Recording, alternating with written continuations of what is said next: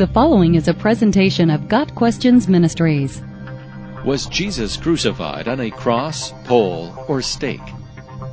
The cross is arguably the most beloved symbol in all of Christianity. It adorns our churches and cathedrals, our jewelry, our books and music, and is used in numerous marketing logos. The empty cross symbolizes the work performed there by our Savior, who went to death willingly to pay the penalty for our sins. Among Jesus' last words before he died were, "It is finished." John 19, verse 30. The law was fulfilled, the messianic prophecies were accomplished, and redemption was complete. It is no wonder that the cross has come to symbolize all that is the greatest story ever told, the story of the sacrificial death of Christ. This may come as a surprise to many, but the precise shape of the object on which Jesus was crucified cannot be proved explicitly from the Bible. The Greek word translated cross is stauros, meaning a pole or a cross used as an instrument of capital punishment. The Greek word staurao, which is translated crucify, means to be attached to a pole or cross. Outside of the Bible, the same verb was also used in the context of putting up a fence with stakes. Though stauros can mean either pole or stake, many scholars argue that Jesus most likely died on a cross in which the upright beam projected above the shorter crosspiece. But a biblical airtight case cannot be made for either a cross or a pole or stake. The Romans were not picky in regards to how they would crucify people.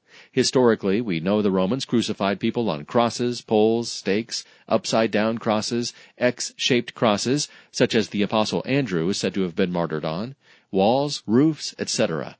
Jesus could have been crucified on any of these objects, and it would not have affected the perfection or sufficiency of his sacrifice.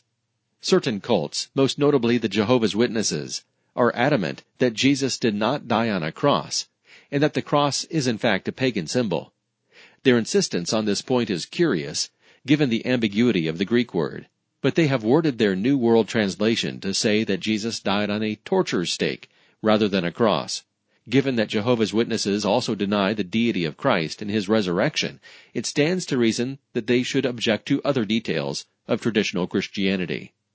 Arguing against the Jehovah's Witnesses' teaching that Jesus died on a torture stake are some indirect clues in the New Testament.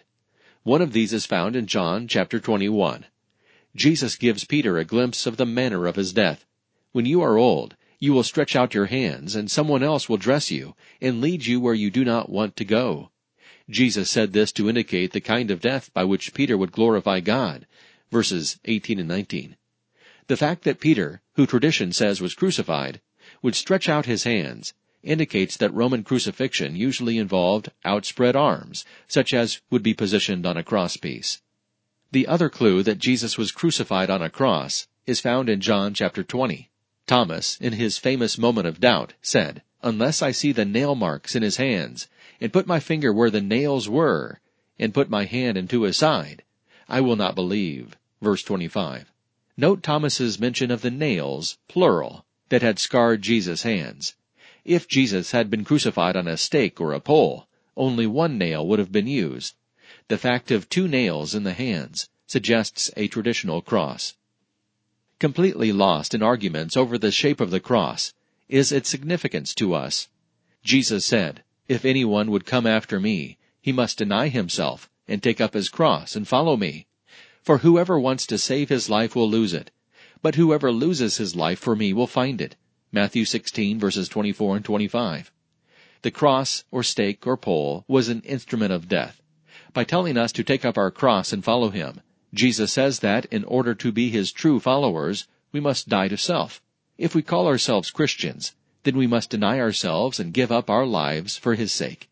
This may take the extreme form of being martyred for our faith, but even in the most peaceful political settings, we must be willing to lose the self, crucifying self-righteousness, self-promotion, selfish ambitions, in order to be his followers. Those who are not willing to do so are not worthy of him. Matthew 10, verse 38. So did Jesus die on a cross? We believe he did. Could it have been a pole or a stake instead? Possibly, if we ignore Thomas's words in John 20, verse 25. But even more important than the shape of the object on which Jesus was crucified is that Jesus shed his blood for our sins, and that his death purchased for us eternal life. Got Questions Ministry seeks to glorify the Lord Jesus Christ by providing biblical answers to today's questions. Online at GotQuestions.org.